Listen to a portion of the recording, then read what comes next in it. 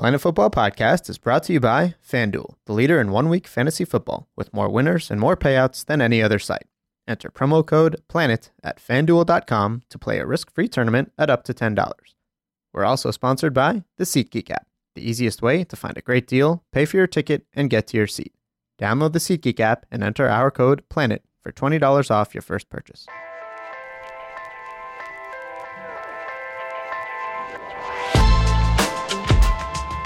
All right, this is embarrassing, but every year I need one can of like the jellied canned cranberry sauce.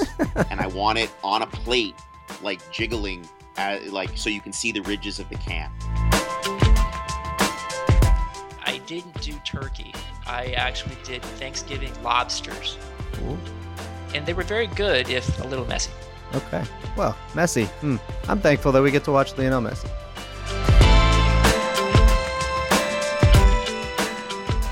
Welcome to SI's Planet Football Podcast, where each week we discuss the latest in the world of soccer. I am SI.com soccer editor Avi Creditor, joined today by SI senior writer Grant Wall and SI.com's Brian Strauss. Gentlemen, it's Thanksgiving week. Happy holidays. Happy holidays, man. Brian, how happy holidays to you. Same to you, Avi. Thank you. Later on, we are gonna go on with that Thanksgiving theme and talk about some things that we're thankful for in the world of soccer. We also have a really interesting interview, Grant, that you were able to do while you were in Trinidad with Lassana Laberd, a Trinidadian journalist, about post-Jack Warner Trinidad. So definitely stick around for that. But first, I want to start with MLS playoffs. We are heading into the second leg of the conference finals. Some interesting results in the first leg. The home teams, Columbus Crew, taking a 2-0 win over the New York Red Bulls, and the Portland Timbers, a 3-1 win over FC Dallas. Grant, let's start with you. Some interesting things in the first legs. You got a record-setting goal, you got a beautiful goal, and you also got a vital late goal in Portland. Yeah, I mean, just a lot of very memorable stuff we've seen in these MLS playoffs, and these first legs had a bit more action than maybe I was even expecting from a first leg. But the home teams coming away with pretty significant advantages. Portland got the third goal late in the game to go up 3-1 on Dallas. And Dallas does have an away goal, which helps a little bit, but that's still going to be a big challenge for the West top seed. And then the New York Red Bulls giving up a goal 9 seconds into the game to Justin Meram, who I think had flown 10 bazillion miles in the previous week not to play for Iraq. Pretty cool story there. And somewhat surprising to me, at least, that New York would put themselves in this position, because the second goal, another late goal, with making a very big difference for Columbus. And Columbus to get the clean sheet and not allow an away goal really puts New York in a tough spot. So once again, we see the top seeds probably asking some questions about what sort of advantage they really get in the MLS playoff structure. Brian, the Red Bulls, look, they're as well coached of a team as there is in the league, but any team, you give up a goal in 9 seconds, that's going to put you on your heels, that's going to shake you up. And to their credit, they bounced back. They had some chances, and they really could have gotten out of Columbus with a more favorable result. But when you start a playoff series like that, I mean, man, 9 seconds in, that changes everything. Well, yeah, I mean, and part of it's a product, like Grant said, of the format. I mean, there's MLS still can't figure out a way. I mean, they tell us the regular season matters. They swear it matters. But they still can't figure out a way for it to actually matter in the playoffs. And so, obviously the Red Bulls giving up a goal 9 seconds in is historic. I mean, it's the fastest goal in playoff history, but it's also a product of a team coming into, I mean, that was a wonderful environment in Columbus. I mean, I don't know how many times we've seen something like that in that city, and that was legit. And, and the Red Bulls are punished for finishing first by starting to start the series in that environment. So the format still needs to be fixed. And MLS's stubborn refusal to create a format that gives the higher seeded team a real advantage continues to vex me, and I lose sleep over it. That aside, the Red Bulls are a well-coached team. So are the Columbus Crew. What a game plan! What an approach for Greg Berhalter and his guys. I mean, telling us all week that they're going to, continue to try to build, continue to try to possess, continue to try to break New York's press, and then what do? They press New York. And Will Trapp hits a long ball over the top, 9 seconds in. This was no patient buildup. This was going straight at a makeshift center back pairing for the Red Bulls, ignoring the beautiful football that Columbus wants to play and going straight for the jugular right from the opening kickoff. And it did set New York on their heels, as did their press. I mean, Felipe and McCarty and Kljestan were not able to find any rhythm whatsoever. Passes were bouncing everywhere. New York got a taste of its own medicine, and they didn't like it. And it was just a wonderful, wonderful job by Columbus. And then to get that late goal from Kamara on that insane run by Mabwati through the penalty area. New York's really, really got its work cut out for them at Red Bull Arena. And look, this is the weight of history is going to be brought to bear here. I mean, everyone is, Ollie Curtis and Jesse Marsch and the new attitude and the new regime and the new chemistry. This has been wonderful. The Red Bulls are more likable than they've ever been. They've got a bright future, but we're going to hear over the next few days, whispers of Metro playoff failure and whispers of the history of this team failing to get it done at home in the playoffs. So we're going to start to see some of the weight of that history be brought to bear on Sunday, and it's going to be fascinating to see how the Red Bulls come out dealing with that burden and also dealing with a Columbus team that's going to be on the front foot and is very confident. Yeah, absolutely. I mean, look, this was the first time that the Red Bulls have been shut out since May 24th, I think, right? I mean, they find a way to score goals typically, and they just didn't have it. I mean, Steve Clark. They only scored 2 against DC United in whatever 90 times 2 minutes is. No, that's true. But being shut out on the road, though, that's a huge component of these playoffs, right? You don't get an away goal, then going back home becomes, especially with the deficit, becomes much more difficult. I mean, they need to basically play their best game. And if Columbus is anything like they were in the first leg, MLS Cup's going to be, either in Columbus or Dallas. Yeah, the interesting thing about this is that it's not in Columbus's DNA to sort of absorb pressure, right? They want the ball, and even though they pressed a lot more and were a bit more direct against New York in the first leg, this is a leg where we're going to see Berhalter's emphasis on possession really sort of come into play. They're going to bring Ethan Finley and Justin Merriman, spread the field, attack New York's fullbacks. I mean, sort of play those diagonal balls. They're going to play Columbus Crew soccer and try to keep the ball and try to keep the Red Bulls out of a rhythm. So it's going to be really, really interesting to watch the Crew try to balance their desire for possession and the pragmatism that comes with a 2-goal lead. But again, the New York's going to have to come out. New York's going to have to establish more of a rhythm in midfield. Mike Grella and Lloyd Sam, who really didn't have good games a week ago, are going to have to be better. Bradley Wright Phillips, we saw a difference. I mean, we saw Bradley Wright Phillips have trouble finding the game. We saw Kai Kamara finding ways to get involved, right? I mean, his hold-up play was outstanding. He was coming back and helping defend.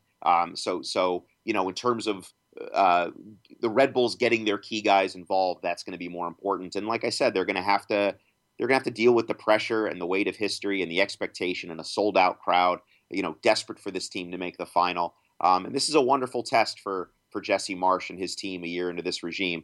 I think they've already exceeded expectations. I think they've already gone further than anyone thought they would. But they've whet the appetite, and they won the Supporter Shield. And this is a team. The expectations have changed for this group, and I'm really intrigued to see how things play out. Grant, let's go to the Western Conference. Portland Timbers, riveting 3-1 win over FC Dallas, like we talked about. Do you see a way back for Dallas in this? I do. It's going to be difficult, but they did get the one away goal, which I think will help back in Dallas. But I think there's something similar in both of these first legs of the finals, where a late goal by the home team really changed how we look at the return leg. Because if Portland had gone back at 2-1 instead of 3-1, you would have felt much better about Dallas's chances. But 3-1 is a much different situation. And right now, the way Portland is playing on the road, they've been a better team on the road over the last couple of months than they've been at home. True, Dallas has also been a terrific home team. So I'm excited about this return leg. And you look at Diego Valeri's going to be back. Rod Wallace is going to be back after yellow card suspensions. And big questions about whether Liam Ridgewell will be healthy enough to play for Portland on the back line. He was terrific, scored a goal, and there was a huge drop-off when Ridgewell went off in this game and Paparazzo came on. Paparazzo's terrible. He's a terrible player. And almost instantly, Dallas got their goal off of Paparazzo.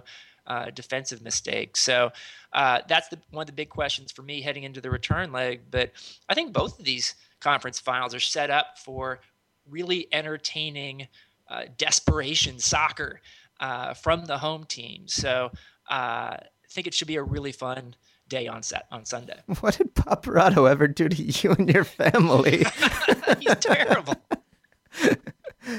I mean, look, you look at a team that can score goals, and Dallas is obviously up there. They've got the attacking talent. But we sat here and talked to Caleb Porter last week, and I think that one of the biggest things about Portland is that they're mature enough not to get sucked into Dallas's game. I think they can, have the poise and confidence on the road, like we've seen. Look, they took it to Vancouver in the road leg in the last round. I don't know that it's going to be that easy this time around. The way Dallas can play and does play at home. Vancouver actually not the best home team in MLS, not even close. But like you said, these deficits are close enough that the home teams, they'll have these boisterous crowds behind them. There's plenty to play for. I personally don't know if there's a way back for either side. I think we're looking at Portland at Columbus on December 6th. But look, I mean, plenty to play for. And let's talk about that Dairon Asprilla goal, by the way. Because first off, he stopped playing. He wanted a foul called. The referee plays the advantage. Then the ball pops out to him, and he just unleashes this bending blast. That I'm trying to think. I mean, goal of the playoffs? I don't know. Agadello's is up there, but that was amazing, Grant.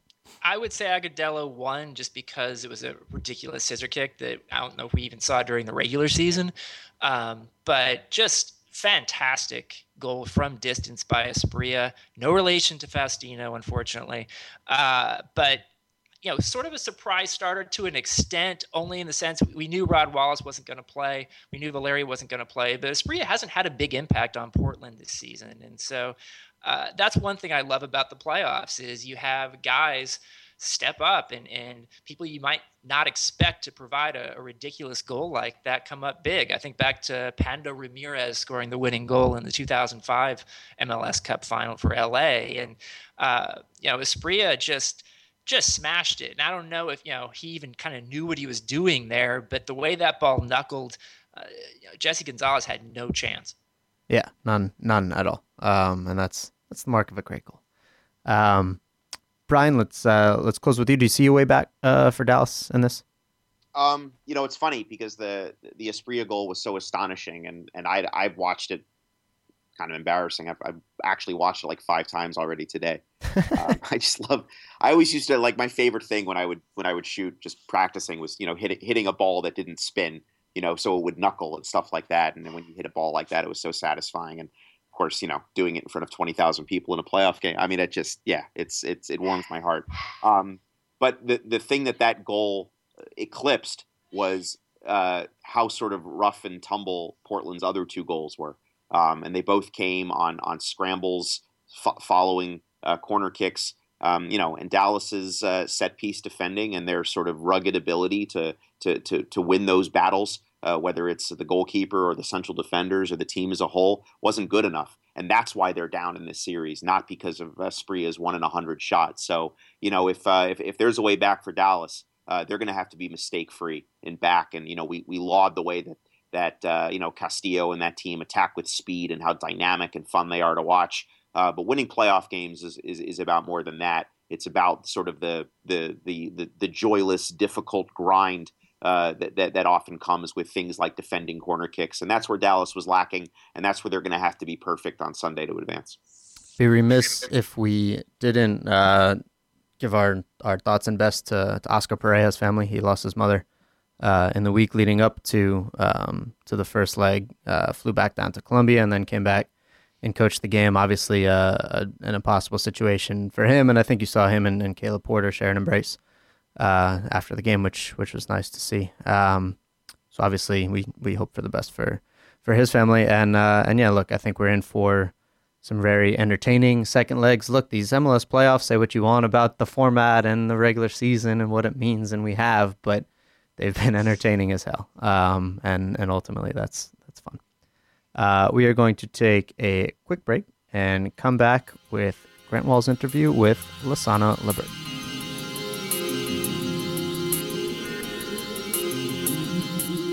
Let's face it, you're obsessed with sport. Now, all those hours you spend watching games can finally pay off with FanDuel. And we have a new offer for you. When you use our code PLANET at FanDuel.com, you can enter your first tournament with no risk. That's any contest on FanDuel for up to $10. If you win, you keep the money. If you lose, FanDuel will refund your account guaranteed. FanDuel is the best place to play 1 week fantasy football. Building a team is easy and fun. Just pick your players and stay under the salary cap. Entry fees start at just $1, so there's a league for everyone. They also offer games for the NBA and NHL, so you can play fantasy sports for real cash any night of the week. FanDuel is not just for large tournaments. You can set up a private league and play against your friends anytime, anywhere. Think you know fantasy football? Come and prove it over at FanDuel.com.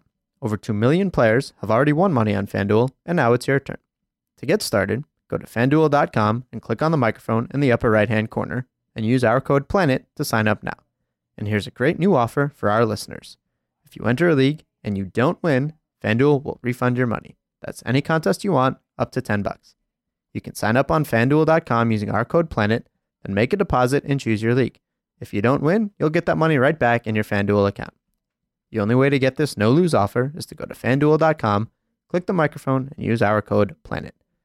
FanDuel.com, where it can finally pay to be a fan. That's FanDuel.com. Try it out today.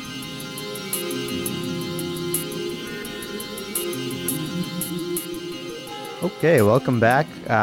While Grant Wahl was in Trinidad and Tobago covering the U.S. men's national team's World Cup qualifier against the Soca Warriors, he had a chance to sit down with an experienced investigative journalist, sports journalist, Lassana Libert, to talk about post-Jack Warner Trinidad. We haven't heard a lot about Jack Warner since he has been not on John Oliver's show anytime recently.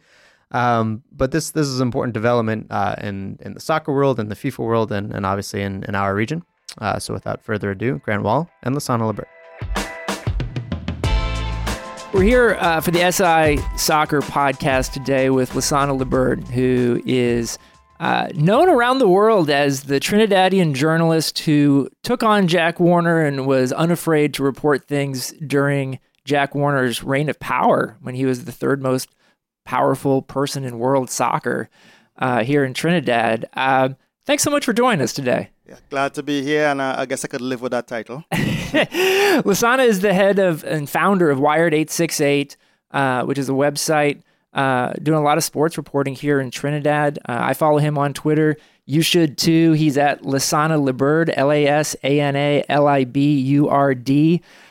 And I wanted to talk today. It's the day of the USA Trinidad game, and by the time this comes out, that game will be over. So I want to talk not so much about that as just the landscape on the ground here in Trinidad post Jack Warner. Mm-hmm. Obviously, a big day in May when the indictment came out from the U.S. government and the arrests were made in Switzerland. Jack Warner, one of those indicted, but he has not been extradited yet.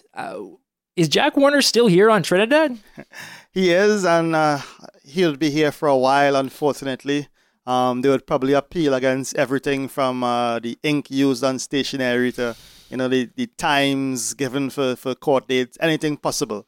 He has an army of attorneys, ironically fighting with the same, questionable funding that he's received over the years. And he's going to use that dodgy money, essentially, to keep him here for a long time, fighting the case. Do you think he will ever be extradited to the United States? I do. I do think that he will lose eventually. It's just a matter of time wasting. I suppose in his mind, he might be hoping that, maybe people may lose appetite for the case.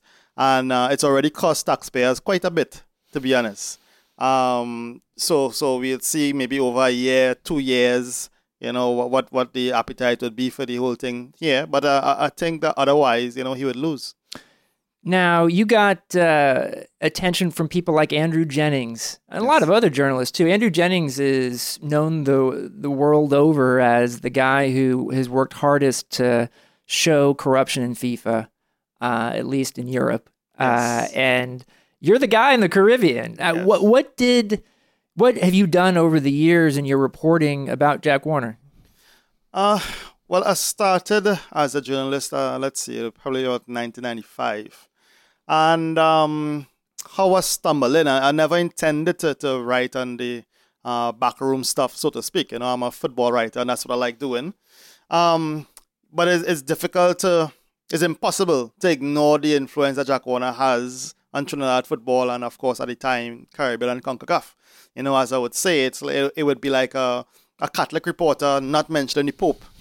You know, it's just something that you have to do if you care about the job and you understand the influence that he has in you know, team matters and everything else, you know, around the squad. I mean, over the years, he has tried different ways. He has sent people to offer me jobs, put pressure on the company I was working for, stuff like that, you know, which you know, obviously it never worked, and yeah, thankfully I was never compromised in the slightest, which is the only reason why I've been able to keep going this long. You know? Did you ever feel threatened about your reporting? Not really. Trinidad isn't, I mean, yes, there is crime is business, but not generally an aggressive people, you know, whatever interaction you may have had with people here. I remember after the Simple ticket story I did in late 2005, and I did get some warnings, you know, including people within Warner's camp, that I should be a bit careful when I'm out. But for the most part of all the years, no, not physical threats. What was that Simple ticket story? Was that about to do with selling tickets from the World Cup? Yes, Trinidad had just qualified for the World Cup, and Jack Warner took the entire ticket allocation for the country and diverted it into his own family company, and then offered it at extortionate prices for Trinidad fans. I believe it would be something like 40,000 TT for 3 World Cup tickets and some trinkets, essentially, and a hotel room. So it was, I did the math at the time, probably over 10 times the markup or something like that. You know, it was ridiculous. And I essentially exposed the fact that the company that was selling it was owned by Warner and different things around that fact. And actually FIFA, based on the story, the ethics committee brought up Warner, and he was actually the first EXCO member ever to be found guilty of breaching the FIFA ethics rule based on that story at the time. So how do you feel now that, you know, Jack Warner was pushed out of FIFA a couple of years ago? Yeah. The indictment took his situation to a new level. Yes. How do you feel about all this? It's good to see justice done on that level. I mean, I don't think it makes a huge amount of difference in FIFA, you know, as we see the stuff that's still going on. And I find it a bit sickening that he's still able to use ill-gotten gains to keep himself here and to avoid justice. And also the Trinidad football is still struggling because millions upon millions were raided out of our coffers, you know, for decades. And our FA has been essentially bankrupt for probably as much as 5 years, you know, so the taxpayers are footing whatever the team does, you know, so it still very disappointed, you know, pretty hurt about that, but I hope justice is done in the end. So there was a big story about the 2006 team that got to the World Cup for the first time in this country, and the players had been promised a lot of money by Jack Warner. They got that, right? Eventually through a court system? They didn't really. They got a settlement. Okay. You know, to this day, no one knows what they were actually owed. Okay. Right? I mean, I suppose we may say the offer, to be honest, was ridiculous. I think in the end, I believe it was half in the end, which, I mean, no FA in the world would offer the players half of all income received. You know, the whole thing is that Warner never intended to pay it, obviously. You know, so he told the players whatever, you know, he felt at the time, type thing, and never thought that they would hold him to it. And it was quite a bit of luck and grit, that got the players to the finish line, because that case could have been over within a year or two. But up to now, no one knows exactly how much money was banked for that campaign. Okay. And in fact, if I could add, we're seeing the bit about Beckenbauer and Germany and the slush fund. And there's a very interesting Adidas contract deal that was done with the TTFA at the time. The TTFA first announced it at 11.5 million US. When the time came to pay the players they cut, they said it was actually just over 1 million TT. Which is less than that. Which is much less than that. And when I tried to get word from Adidas themselves, they said that both figures were actually quite low and nowhere close to the value. But when you hear about Adidas and the Germany, the DFB and so on, trying to woo these FIFA executive members, I mean, there are definitely questions to answer in some of these contracts, I think. Well, we've seen examples now of that German situation where the head of the German Federation just resigned over this slush fund that was reported by Der Spiegel, and that was more than $6 million in that one, in connection with votes for the World Cup with Jack Warner and Trinidad. The South Africa 2010 vote, the U.S. government indictment alleges that the South African government paid a $10 million bribe, mostly to Jack Warner in Trinidad, or of Trinidad, for that vote. It seems like even England came here to play a friendly, and in bidding for the 2018 World Cup, really tried to do everything possible. I think they also stepped outside the boundaries of the bidding rules as well. Yes, to try and get the vote of Jack Warner.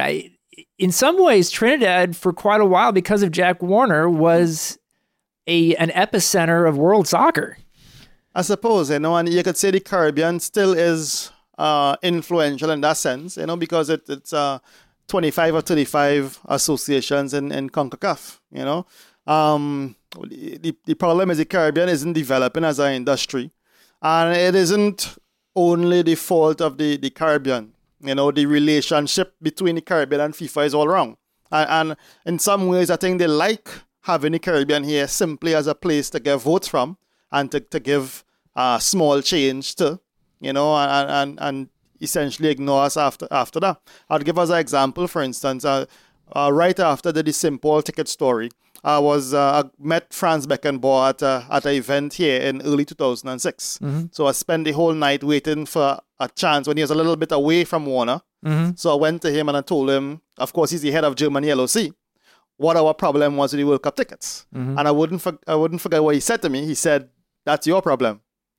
That was it. And it shows really the relationship between the Caribbean football and world football. So sometimes it's a little bit unfair when we look at the Caribbean in the way we do, because people here do want help as well, and the people with authority, be it Blatter, be it Beckenbauer, be it Platini, and they are very happy for the Caribbean to stay just the way it is. Yeah. Now that Warner is gone, there seems to be a lot of turmoil inside the TTFA, the federation here. Yes. There's an election coming up later this month for the new president. I saw that the executive committee for the federation came out against the current president. Yes. What's happening with all this? Well, first of all, like I said, we're still struggling because of what Warner left behind. And the reality is that some of the people still involved in football were the people who were there before. President Raymond Tim Keefe, for instance, likes to paint himself as the new broom. In fact, he was the vice president for over a decade under Warner. Warner brought him into football. And in fact, he had the specific responsibility of finances during Warner's term. Nice. So to me, it's always absurd when he tries to pass himself off as an anti-Warner guy because Warner fired him, in 2010. And it's ridiculous. There's rumor that at least one other candidate in the race is a pro-Warner candidate. It isn't that Warner cares about football at all, because he doesn't. He's never involved. But still a lot of skeletons in the closet within the last decade or so. that could lead to some serious financial, if legal action was taken. And for that reason, I think that Warner and people who were involved at that time still want to ensure that they have control so that no one goes digging, which I suppose would be the same thing like Sepp Blatter at FIFA. Now, how do we see the current men's national team for Trinidad and Tobago and the women's national team, which is also playing right now, trying to qualify for the Olympics? And how do we see this impact of the federation in turmoil and struggling with finances with the teams themselves?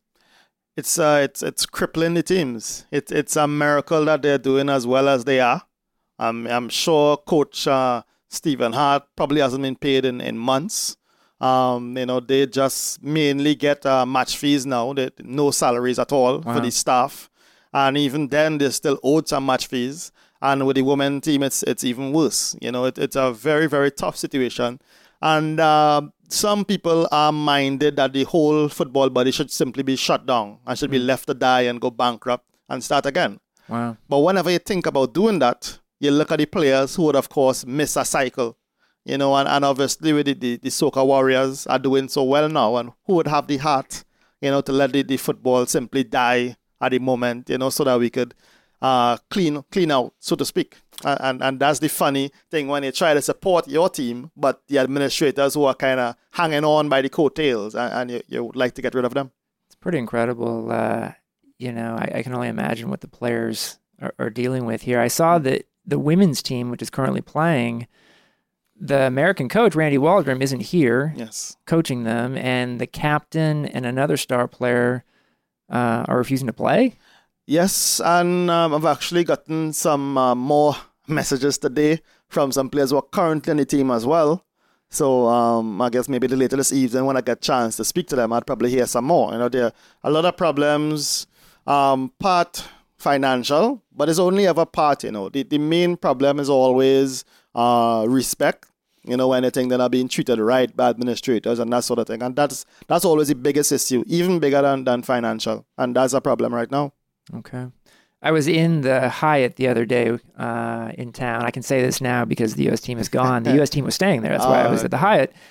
And that was known as the hotel where all of the cash transactions took place back in 2011 that led to Bin Hammam and Warner being pushed out of FIFA. So it's kind of a famous place in FIFA corruption history. Yes. I guess one question I've got is, you look at CONCACAF over the years, Jack Warner and Chuck Blazer, an American, ran CONCACAF for more than 20 years, committed a lot of improper behavior, made millions and millions of dollars off of that improper behavior. Are you surprised that the U.S. Soccer Federation didn't do more to try and push CONCACAF during that time to clean up, and didn't do more to try and increase scrutiny on Jack Warner and Chuck Blazer? I thought you were going to ask me if I was surprised that the U.S. Soccer Federation officials weren't indicted yet. Like I said, there are a lot of people who were able to maneuver and actually profit from the system as tainted and as bad as it was. And I think if you look at any CONCACAF official of any stature during that period, and you're looking at somebody who has found a way to survive and to get by with a tainted system, and I think there'll be question marks over any of them, to be honest, Obviously, the U.S. Soccer Federation didn't do enough, and we're not talking about high-level corporate fraud here at all. This is closer to Pink Panther than some, high-tech jewel thief or so. Right, and I think anybody who sat in those offices, anybody who had copies of the annual audits or anything like that, should have been duty bound, to say something, to speak up, to get, investigative, get the authorities involved, and obviously they didn't. Jack Warner actually became a pretty well-known figure in the United States in a bigger sense after the arrests in May, because a comedian, John Oliver, has an HBO show, And Oliver started doing these video pieces about FIFA corruption and then focused on Jack Warner. Yes. And then they got into a personal back and forth where Oliver bought time on a Trinidad television channel to send a message, a video to Jack. Our website actually did a spoof on that, which is pretty funny. If you search, what did you make of all of this? Well, I follow John Oliver and the Bugle for a while, actually. You know, I know Oliver is a football fan. You know, so it was good. It was funny. I remember there's another talk show host who did something that was pretty hard hitting as well. Is MSNBC or something. His name slips me right now. You know. Okay. I think it's always good when you bring awareness to these people and these topics, and you take it into sometimes a different audience. And I think actually comedy and satire, I think, is always a very good way of dealing with it. You know, because these people sometimes they're so arrogant. You know, they don't mind being despised, but sometimes it's harder for them, you know, to live with being laughed at. You know, so I definitely applauded. I looked on when Oliver did his set. I thought he was pretty tame at first, actually, to be honest. But no, I supported the show. So, in my sense, I think Trinidad and Tobago might be the only Caribbean country to advance to the hexagonal. We have a lot of games left to play here, but they're favorites to emerge with the U.S. from this semifinal group. They won at Guatemala already. And I think you look at Jamaica and Haiti, you know, they could have a hard time. St. Vincent already having a hard time. Yeah. So in a sense, things aren't looking on the field like it's a bad prospect for Trinidad. Is it possible for sort of the organization to get itself together enough that Trinidad might have a chance to qualify for the World Cup? It's possible. I suppose in theory anything is possible. Right now there's no program in place. As in Stephen Hart probably has no idea what's going to happen after tonight. Yeah. Right? Whereas the U.S. soccer would know what games they have up until maybe 2017 or something, right? But yes, there's an election coming up around this time. Sometimes corporate Trinidad, you know, wakes up a bit and loosens the purse strings, and maybe some money will come in. It's certainly not one of the most gifted Trinidad teams in what we would consider football here. You might, if you've seen us over the years, you'd know that we tend to prefer the clever, artistic type players like, you know, your Russell Latapis and Arnold Dwarkers and Dwight Yorks and so on, and David Naked. And there aren't many subtle players in the team right now. But people are definitely warming to the attitude of the team. You know, the passion and the things that the way they've fought when they're down type thing. It's a possibility. Yeah, it certainly is. And also CONCACAF doesn't seem especially strong right now, to be honest. So it may be a very good time for underdog to kick up. There's two names I wanted to ask you about. You just mentioned one of them. David Naked was running for FIFA president due to the FIFA committee reviewing the nominations. He was not allowed in because they said the U.S. Virgin Islands had nominated somebody else. Right. And then another name is Brent Sancho, who used to play in MLS. Yes. Who is the Minister of Sport. Was the Minister of Sport. Was the Minister of Sport. See, so much change here. What do you think of these two guys and as people start to look for new leaders in Trinidad soccer? Well, in terms of David Naked, he's always a very bright guy, outspoken guy, always capable of saying something that would just make your jaw drop. And when he told me he was going to run for FIFA president, you know, my jaw did drop. I thought he was nuts at first. You know, although when I thought about it, you know, what a great story it would be. You know, I wouldn't say he may be the best person to run $1 billion company, you know, but when you look at the list of people going up, and if you're saying you want change, you want somebody who cares about football and somebody who is bright and new, well, he ticks all the boxes, so to speak. So I know he has an appeal in with Kaz. He appealed recently. It's interesting. I can't say much right now about, you know, what he's going to raise, but it will be interesting and it will come out eventually. where he thinks that there are flaws in the system, so to speak. So I'm not sure how that would happen for him. I do hope that he stays involved in football at administrative level, and he tries, because I think he could, there's no reason why he shouldn't do well, let's say. In terms of Brent Sancho, I'm not as convinced about Sancho. Okay. Let's say, within the last year, I think as he rose to, the Minister of Sport position, and it meant a little bit more digging into the stuff that he's into. And there were a lot of question marks. There was one email, for instance, where his advisor and his operations director at Central FC had asked for a payment to be sent by Western Union while they were discussing a transfer that was taking place. I think it's being investigated right now. And it's just one of several things, so it's pretty sad. But I think his baggage right now, I certainly wouldn't recommend him. And he's no longer the Minister of Sport. He's no longer the Minister of Sport, no. But the government has changed in September 7th. So really his party, which certainly didn't have a good record as far as corruption or transparency went, and they were voted out of office. And Jack Warner had been part of the government as well, Jack Warner's part of that same party, actually. Okay. Yes. So he's no longer in a position of political power here. No, he had a split before. This came, I believe, in, was it 2012 or 20? I think it was 2012 when Jack Warner left office, or was it 2013? Probably 2013, actually. Okay. And he split from the government. Then he formed his own political party. Didn't do very well. And as far as politics go, he's a has-been now. Okay.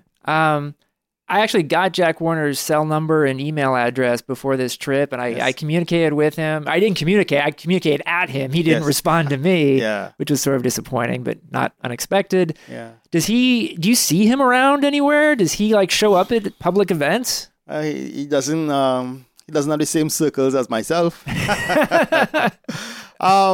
Warner can't stay out to the public eye for too long. Yeah. He isn't very relevant anymore. Yeah. But he'd be sure to put in an appearance somewhere where he could, look like he's happy and everything's okay, and where he know people may pat him on his back or something like that.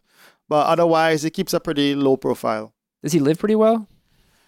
I'm sure he does. Yeah. In fact, he's never really been an ostentatious person. Huh. His sons were, but he would be someone that would have a nice but non-flashy car.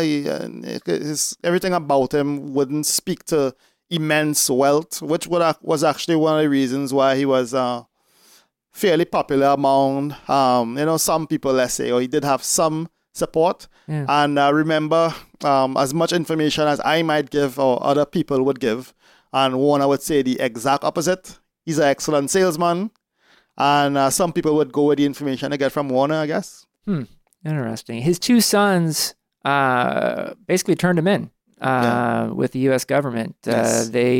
What happened? Because it seemed like they were in Miami for a while. They got detained, and then they had pled guilty in the indictment that was released, assuming that they provide information against their father. What's the story there? My assumption would be that the decision then, they had his two sons, would be that they would do exactly what they did and pass information on, and Jack would essentially stay right here in Trinidad and try to keep himself safe. So my guess would be that Warner would have been Jack would have been a part of that discussion when they decided, to turn him in, to be honest. Interesting. Yeah. Well, the whole thing is fascinating. Thank you so much for taking the time to talk, Lassana Liburd. Sure. No problem.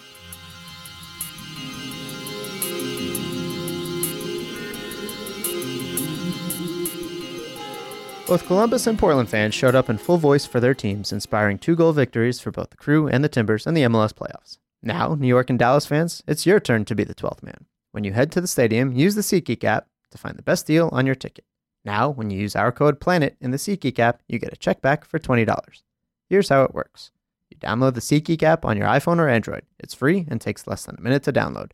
Then, you search for your event, find a great deal, enter our code PLANET, and when you complete your purchase, SeatGeek will send a $20 check to your house. SeatGeek pulls in ticket options from hundreds of sellers online and shows you the best deals automatically. When you shop on SeatGeek, you're seeing virtually every ticket available for your event all on one page. They rank every available ticket with a deal score and show you a color-coded map that's easy to read. Finally, SeatGeek's mobile app makes the ticket buying process seamless, easy, and safe. Store your credit card, and when you find a ticket you want to buy, make the purchase with 2 quick taps of your phone. There's no faster way to buy tickets. So, to redeem your promo code and get your $20 check, download the free SeatGeek app today, enter promo code PLANET in the app, and SeatGeek will then send you $20 once you've made your first SeatGeek purchase. For the NFL, college football, MLS playoffs, or even the best concerts, use the SeatGeek app, and don't forget to enter our code PLANET. It's Thanksgiving week, and we'd be remiss if we didn't thank you, the listeners. Time is the greatest gift you can give to a podcaster, so thanks for taking us on your run, your commute, or maybe in the car. We'd love to hear what you think of our show, and you can get in touch with us on Twitter and let us know. You can tweet at us at SI_soccer, at Grant Wall, at Avi Creditor, at Brian Strauss, or at AN Abnos. You can hear the whole SI network at si.com/podcast. Happy Thanksgiving and travel safe. Okay, welcome back, and that actually transitions perfectly into what we're going to talk about next, and that's Thanksgiving. It's time to be thankful. It's time to think of things that we're grateful for on this planet. Obviously, we can keep things in the scope of soccer, but before we get to the important stuff, Brian, let's start with you on this. Turkey or sides? What's your go-to for Thanksgiving? All right, this is embarrassing, but so every year I remind my mom, this is very important, that I need 1 can of like the jellied canned cranberry sauce. So no matter how gourmet the meal is, whether we're going to someone's house or having it at home, I need a can of I don't know, it's like Dole or Ocean Spray or whatever, canned cranberry sauce. And I want it on a plate, like jiggling, like so you can see the ridges of the can. And I just want that in the middle of the table. And I love it, and it makes me very happy. And it's gross and you know, like something out of a horror movie. But I love the jellied cranberry sauce shaped like the can. That's fantastic. that's my go-to. I love it. Grant, what about you? So we had to host Thanksgiving for a couple of years. We aren't this year, thank God. And so I'm kind of lazy. I like cooking, but I didn't do turkey. I actually did Thanksgiving lobsters. Ooh. Which, you know, there's actually, there's a story about this in the New Yorker at one point. There's a glut of lobsters on the world market lately, and so the price of whole lobsters has gone down. So I made lobsters. Pro tip. And they were very good, if a little messy. Okay. Well, messy. It's a good transition. I'm thankful that we get to watch Lionel Messi and Cristiano Ronaldo. We are in a golden era of some of the best individual soccer players of all time. Let's not take that for granted. Let's get into some things that we're more thankful for in the world of soccer. Brian, what are you thankful for? I am thankful for Loretta Lynch and the fact that it looks like we may be close to taking our sport back from the mafia that's been running it. I'm thankful that there are a lot more soccer scarves to buy now. It's like every time you go to a game, there's a match scarf, and I love that. I'm thankful for the people on Twitter that make GIFs of goals like right away, because it's massive when you're in a press box and you're really far away, and you get one replay, and all of a sudden you can go back and look at the GIF. It's also great on a Saturday morning, when you're watching games in Europe and people are sort of pumping these highlights out on Twitter. I love that. I'm thankful that DC United continues to make progress on a stadium. I am impartial in terms of results for my hometown club, but I am not impartial about what a stadium would do for soccer in my city, and so that's important to me, and I'm thankful for that. And I'm thankful that my job allows me to talk to really interesting people. I mean, I just did a story on Ethan Finlay, and spent time on the phone with him, and just to hear his story and hear how these guys manage all those forks in the road to make their dreams come true. And I get to have 2 or 3 of those conversations a week, and it really is the best thing about my job, and I'm thankful for that. That's a solid list. That's great. Grant, what about you? I'm going to stick to one thing and just say I'm thankful for the Time Life building.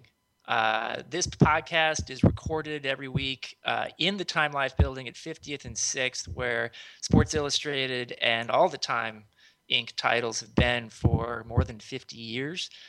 We are moving to a new building right next to the new World Trade Center downtown in New York, and there's a lot of memories right now in the halls of just amazing photographs and things being taken down off the walls, some of them being moved to the new building, but a lot of it, honestly, either being donated or thrown away. And it's kind of crazy. I've got all this stuff in my office, framed covers of Mario Balotelli and Landon Donovan and Clint Mathis, all sorts of other things. I had Chris Hunt, an editor at Sports Illustrated, gave me one of his framed photos of Zinedine Zidane and Fabio Cannavaro from the World Cup final in 2006. And I actually was trying to go into the office and prune my stuff, not add to it, and couldn't help but add to it. Mark Moravec, an editor who used to be the soccer editor at Sports Illustrated, has this gigantic banner, street banner from a light post from World Cup '94 that he pulled out, and just an amazing amount of stuff. Obviously not just soccer stuff, but stuff from Sports Illustrated over the more than 60 years that we've been around. So, big historical change going on right now at Sports Illustrated, and I'm going to miss the Time Life building. Had a lot of memories there, started there in 1996, and, we're all making the move. I guess change is good. What's hilarious is that I'm pretty much going to contradict you and say I'm thankful for the new podcast studio that we're going to get at our new building, because if you don't know, we basically do this in a glorified storage closet every week. So I'm very much... Isn't there that deflated, right in the entrance to the 32nd floor, isn't there that glass case? And I think in the back of that glass case, there's like an old deflated soccer ball signed by Kobe Jones and Alexi Lawless. Yes. Yeah. Right? Yeah. So make sure one of you rescues that. Yeah. I actually think that already got cleared out. I don't even know where that is. I'll try and track it down. But definitely looking forward to our new space and our new, the new studio will help us do some more great things on this podcast. We're obviously continuously grateful for all of you for listening to it. And I'm thankful for guys like Brian and Grant and my man Alex Abnos over here. You guys help us put on a great show. And with that, I think we'll wish you all a very happy Thanksgiving. Hope you have a good time, whatever you're doing. And we will come back next week with another edition of the Planet Football Podcast.